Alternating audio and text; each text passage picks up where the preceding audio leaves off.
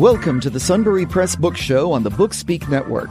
Sunbury Press publishes print, electronic, and audiobooks under a variety of imprints and categories, available worldwide wherever books are sold. And now your host, the founder and CEO of Sunbury Press, Lawrence Knorr. We're at the Christian Baker Farm near historic Boiling Springs, Pennsylvania. My guest today is author Herbert Dean Ely. He's the author of Dead Man Who Walks Away, Parts 1 and 2. The legend of a survivor of the massacred Peralta Mining Expedition circa 1850 near Superstition Mountain in Arizona says that a survivor was assisted in a bar fight by Jacob Waltz, the Dutchman. In gratitude, he showed Waltz the location of what would become the famous Lost Dutchman Mine. After much research, the author decided that the above legend is the only one of the many that makes any sense as to the origin of the gold of the Lost Dutchman treasure. Although fictional, this story follows closely the legend as never before told from the standpoint of the Peraltas and also of the Yavapai and Apache tribes. The author has endeavored to portray all these and the strong women in this story with feeling and honor. Yes, the author has been to the Lost Dutchman Mine. Herb Ely, educated primarily in Illinois and East Tennessee, spent time with the U.S. Air Force, which included being stationed in the Strategic Air Command underground. After the military, he served in management executive positions in the cement and armored car ATM industries. Mr. Ely has resided for the past 40 years in Arizona near Superstition Mountain. This has resulted in a keen interest in the legends of the Southwest, including the Lost Dutchman Mine and the Peralta Massacre. He was certainly not the first, but was one of the very few who have located and visited the Lost Dutchman Mine. Herb, welcome. Thank you. So, what a career, and this Lost Dutchman Mine is certainly legendary. I'm not quite sure where to begin, but maybe it'd be best to talk a little bit about the Lost Dutchman Mine. What is that legend? Those that might not know as much about it, remind us. The Lost Dutchman Mine in Arizona has been the subject of most Arizonans and people who came here. As soon as they get here, it seems like every billboard, every sign, every advertisement, every small business is the Lost Dutchman this or the Lost Dutchman that. But actually, it's a story of a German, not a Dutchman, Jacob Waltz, and his acquisition of what he called a mine, and the fact that he kept showing up with considerable amounts of gold from this mine, and it was always processed gold. It wasn't just quartz with a few specks or a little vein going through it to be broken away. It was already done, and that had speculation going on. Well, what happened? How that could possibly have occurred? Well, there was a lot of stories.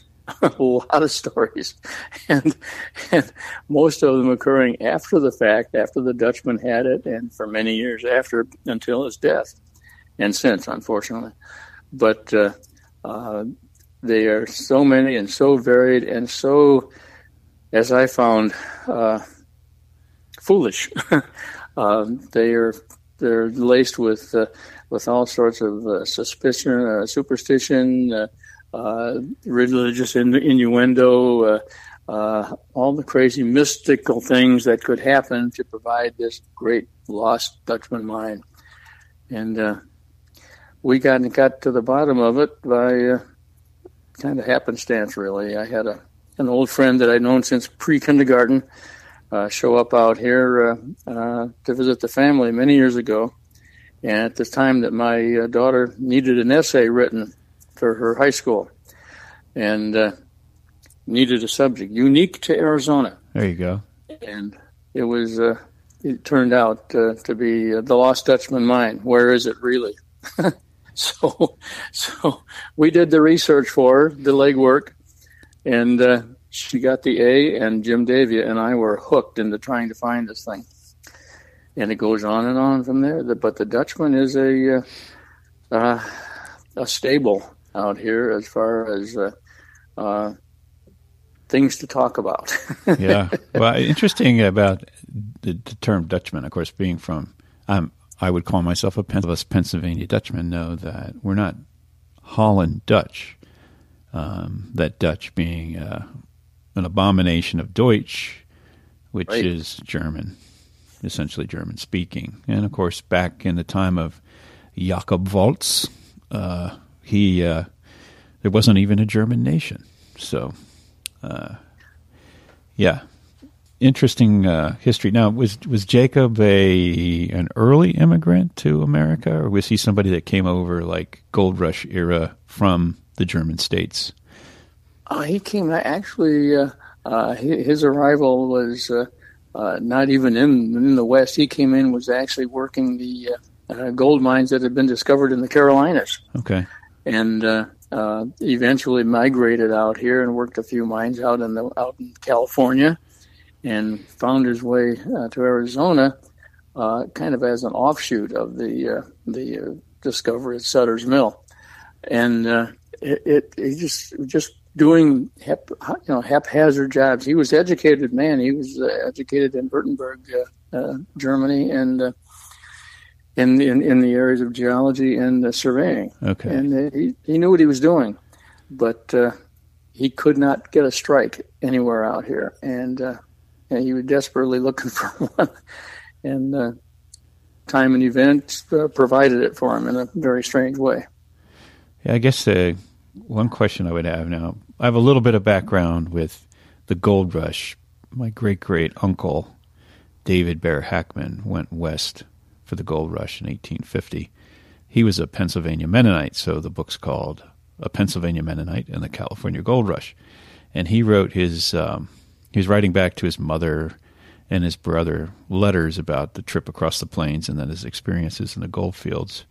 He also kept a journal, and some years ago I came upon this and thought, he's very articulate. It was a very interesting story. It was a primary source. Turned that into a book. But point being, the focus was California. And so along come, and a lot of the people that went to California, like he was descended from colonial era immigrants that had been in Pennsylvania for over 100 years. And he decides to take off and go to California to strike it rich. His brother, my ancestor, was more sensible and stayed behind and became a lawyer, a judge, and owned a farm. So I think he ended up better off. But he didn't have the stories that his brother had. But Jacob sounds like a lot of the people that came over in the early to mid-1800s came from all over the world, certainly many from the German states. And this guy sounds more like a technician, a very knowledgeable geologist looking to hit it big. Did not realize he came to the Carolinas. And did he go to California for any stretch, or did he go right to Arizona? Yes, he did. He definitely did. And but again, time and circumstance found him in Arizona, and primarily because they were finding gold in other parts of Arizona, west of here, a place called Wickenburg.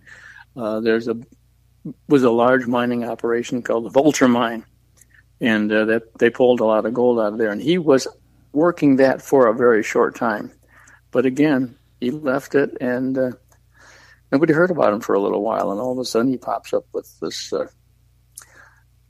other situation. Well, Herb, we got to take our first break, so we're going to be right back. Talking to Herb Ely, the author of Dead Man Who Walks Away. We'll be right back.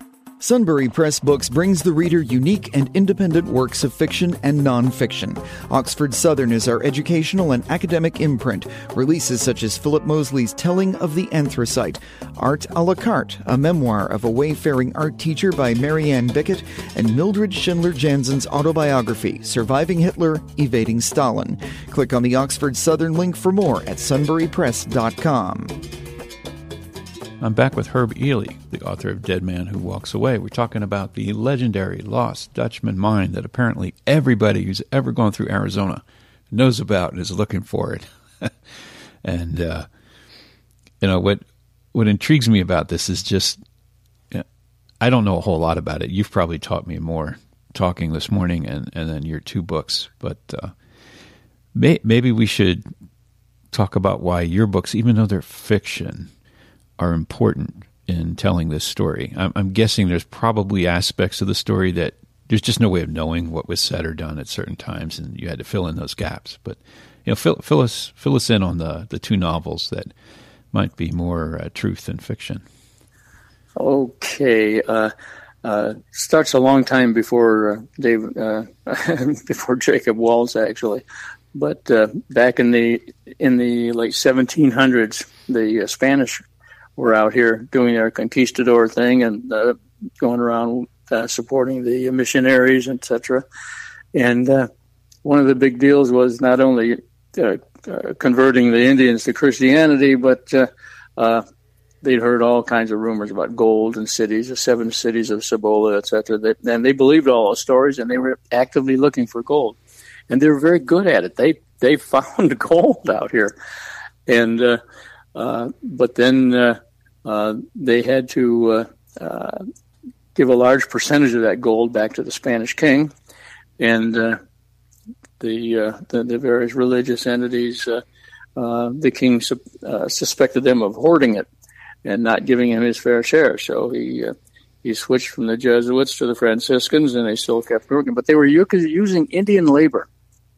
And the Indians weren't wild about that because most of the times it was under the whip. They were being taught Christianity, but at the end of a whip. So they revolted, and the first expedition that Don Peralta, Miguel Peralta, initiated out here, found a lot of gold, and they took a lot of gold, and they were actually run out by the Yavapai finally, who rebelled against the problems. And 15, 20 years went by, and they were getting close in Mexico to the Gadsden Purchase era. And he realized that once that happened, and it was going to happen, they all knew it was, that their rights in what is now Arizona would be useless. So he mounted another expedition, a large expedition, and this is where the facts kind of get lost in the midst of time. But he had to have a large expedition to go back to the old mines, open them up again, and get what he knew was a lot of gold left, and bring it back to Sonora. They did that. They had their adventures getting up in this area. They had their adventures dealing with the Yavapai, who wanted them out but wasn't strong enough yet to do it. And they wanted to get out, but they didn't have enough gold yet to go. And finally, time ran out. The Yavapai made an agreement with their allies, the Apache, and basically worked out a very good plan to annihilate the second Peralta expedition. And the result was that the entire expedition was annihilated at a place called Massacre Ground on the northwest side. A good name for it. Yeah. And the story said that one survivor, Don Miguel Peralta, came back years later after that massacre, after he survived it, and it was assisted in a barroom brawl with some lowlifes, and Jacob Waltz jumped in when he heard the name Peralta and kind of saved his bacon. And in gratitude, supposedly Don Miguel showed him where the mine was. And the story goes on from there. But the survivor, it turned out, could not possibly have been Don Miguel Peralta because records show he was in California at the time. Okay. And he never came back to Arizona for any reason after that. So there had to be another survivor. And that's where the fiction jumps in, and I created Lieutenant Diego de Villa and as the lone survivor. And having survived the massacre, he wanted to get out of the area. He hated it, and the nightmare was just too much. And he spent a number of years getting rid of that nightmare, basically, and becoming successful in the southern Arizona area. And he finally has to come back He has to face his fears and come back and retrieve some of that gold, and in so doing, showed Jacob Waltz where that mine was. Now, Jacob Waltz, of course, now he's a real figure, historic figure. How much do you think he pulled out of there? How much wealth? Is there any like really good records, any forensic records of the quantity of gold that some of these people got, or is that still ambiguous too? There have been so many guesstimates as to how much gold he had, but supposedly on his deathbed, when he died, they found $15,000 worth of gold under his bunk. Now, he was being cared for by a woman named Julia Thomas, and realizing he was bad off, he told her, gave her instructions as to how to find the mine. But, you know, when people think they might be dying, they really don't believe it. And so this cantankerous old guy, he told her where the mine was and how to get to it. But he didn't tell her he moved the gold. It turns out that he did not do much mining himself with a pick and shovel. Mm-hmm. He found the stash that the Peraltas left, and it was already bagged and ready to go by mule packs when the massacre occurred. And he found the stash, and thanks to the survivor, and so he just basically kept bringing bags of it now and then back into town, and wherever he moved that gold was I refer to it as Jacob Waltz's ATM out in the desert. He just would go when it was right and come back with some gold, and people knew it, but they couldn't. They didn't know where. Mm. Actually, newspaper accounts kind of give us a clue. It regards to certain lowlifes who would occasionally follow him out of town, and he took quite a walk to misguide them. He would leave and go east along the Salt River towards Superstition Mountain, but before he got there, he made a left and went up the Verde River, and he camped at a place called Needle Rocks. And it's a very safe place to camp, and he knew he was being followed, and he just waited to see what would happen. And then he would go off to the northwest, up Camp Creek, and eventually get up to where the mine was. But he had no worries because he knew he was safe until he actually got to the mine, because they didn't know where it was. But Camp Creek has a series of switchbacks for about 1.5 miles. Very sharp switchbacks, and any one of them is a perfect ambush spot, because you could just run your horses up a little bit, walk back, and stand behind one of these switchbacks, and as they walk by, you've got range 10 feet, and that's it. It's over. I seriously believe he ambushed his followers, but I don't have proof of that, but the newspaper said none of them ever came back. Only Jacob Waltz came back. We got to take another break. Talking to Herb Ely, the author of Dead Man Who Walks Away. We'll be right back. Sunbury Press Books brings you the work of independent, diverse authors. Hearth and Home Press brings you When I Listened to a Farmer by Pete Curran, a book of photos and stories from American farmers. Also check out Fly Fishing for Trout and Bass, a beginner's quick guide by Charles F. Johnson, and At Home, 92 home-based activities to keep adults and children busy, sane, and centered by Prudence Ingerman. Find these and other intriguing works at sunburypress.com. I'm back with Herbert Dean Ely, the author of Dead Man Who Walks Away, and we're talking about the legendary Lost Dutchman Mine. And I love this idea of the golden era of Jacob Waltz, the golden age, whatever you want to call it, his golden years of walking into the hills, confusing his followers and actually maybe diverting them away from reality. It sounds like... It sounds like over the course of the rest of his lifetime, he managed to get all the gold out of the mine, didn't leave anything behind, and that you claim you've been there. So maybe tell us a little bit about that ending for him and your experience. The actual mine is actually a central location. It was in one of the main mines that the original Peralta expedition dug and used as his headquarters. But it has a rastra across the wash where they would break the gold out of the quartz and bag it. So he was when Jacob Waltz found it, he had bags of almost pure gold there without any quartz or anything mixed in.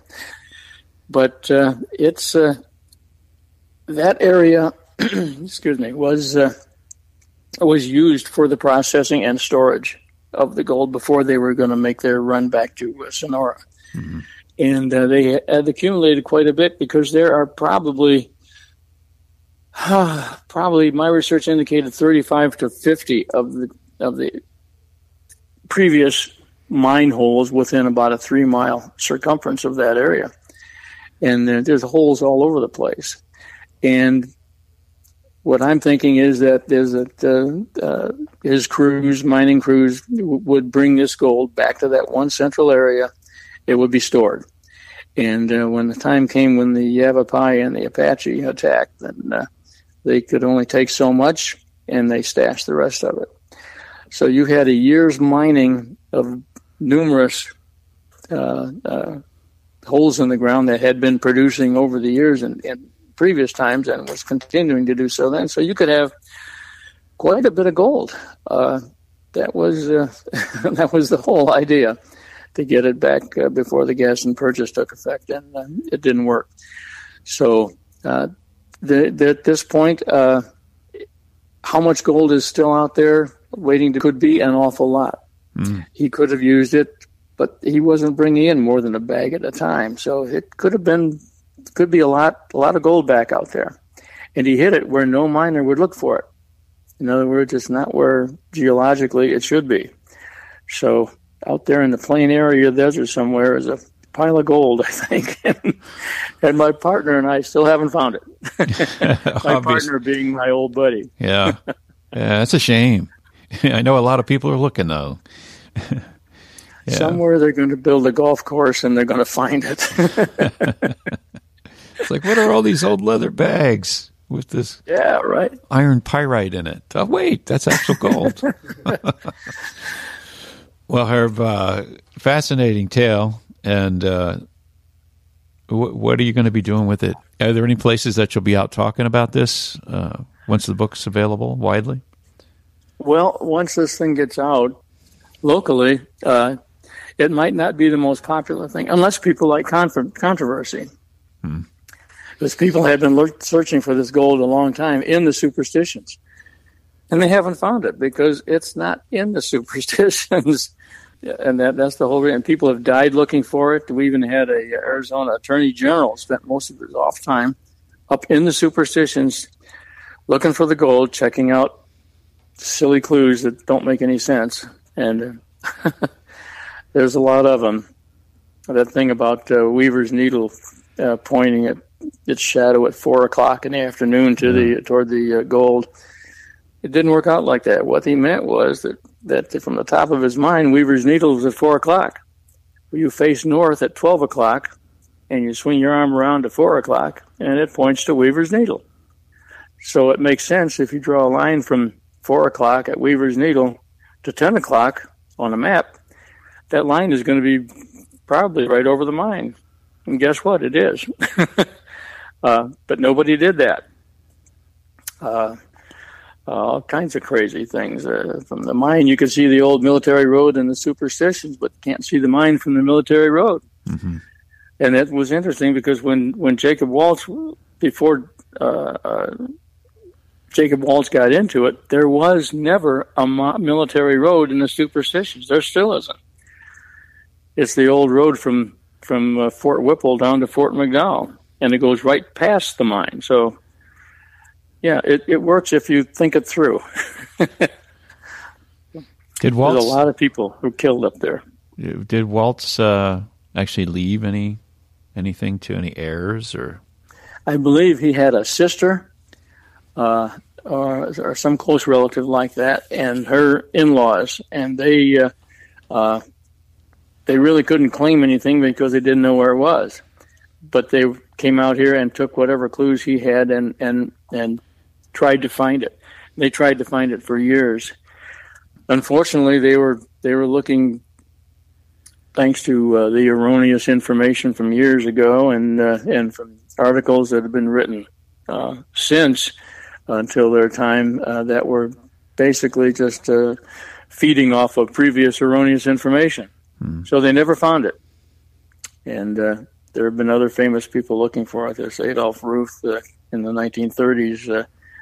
They found his head a few yards away from his body, wow. The skeleton, and with a big hole in it. And things like that have been happening in the superstitions, and they blame it on the mysticism around the Dutchman, which is crazy because this is years and years after the Dutchman. But the Forest Service actually closed the Superstition Mountain area to prospecting because too many people were getting killed for nothing out there. This has been done for a couple of decades. Wow. Crazy place. Well, Herb, it's been fascinating talking to you. This legend is it's legendary. Yes. I'll be honest. It's been an adventure. Yeah. Yeah, no, are you still looking for those nuggets out there in the hills, or you think you're going to give up on it? It's kind of like a lottery ticket kind of thing. I keep playing. It's worse than that. He was a cantankerous old bugger, and I'll tell you, he put it where nobody would find it, believe me. Mm-hmm. But we go out and take a look at it now and then. Yeah. Well, Herb, it's been great having you on. We have been talking to Herb Dean Ely, the author of Dead Man Who Walks Away, Parts 1 and 2, the story of the Lost Dutchman Mine. This has been the Sunbury Press Books Show. Thank you for listening to the Sunbury Press Books Show on the Bookspeak Network. Check out our website at www.sunburypress.com for our latest releases. Be sure to subscribe to our newsletter to receive special offers and discounts.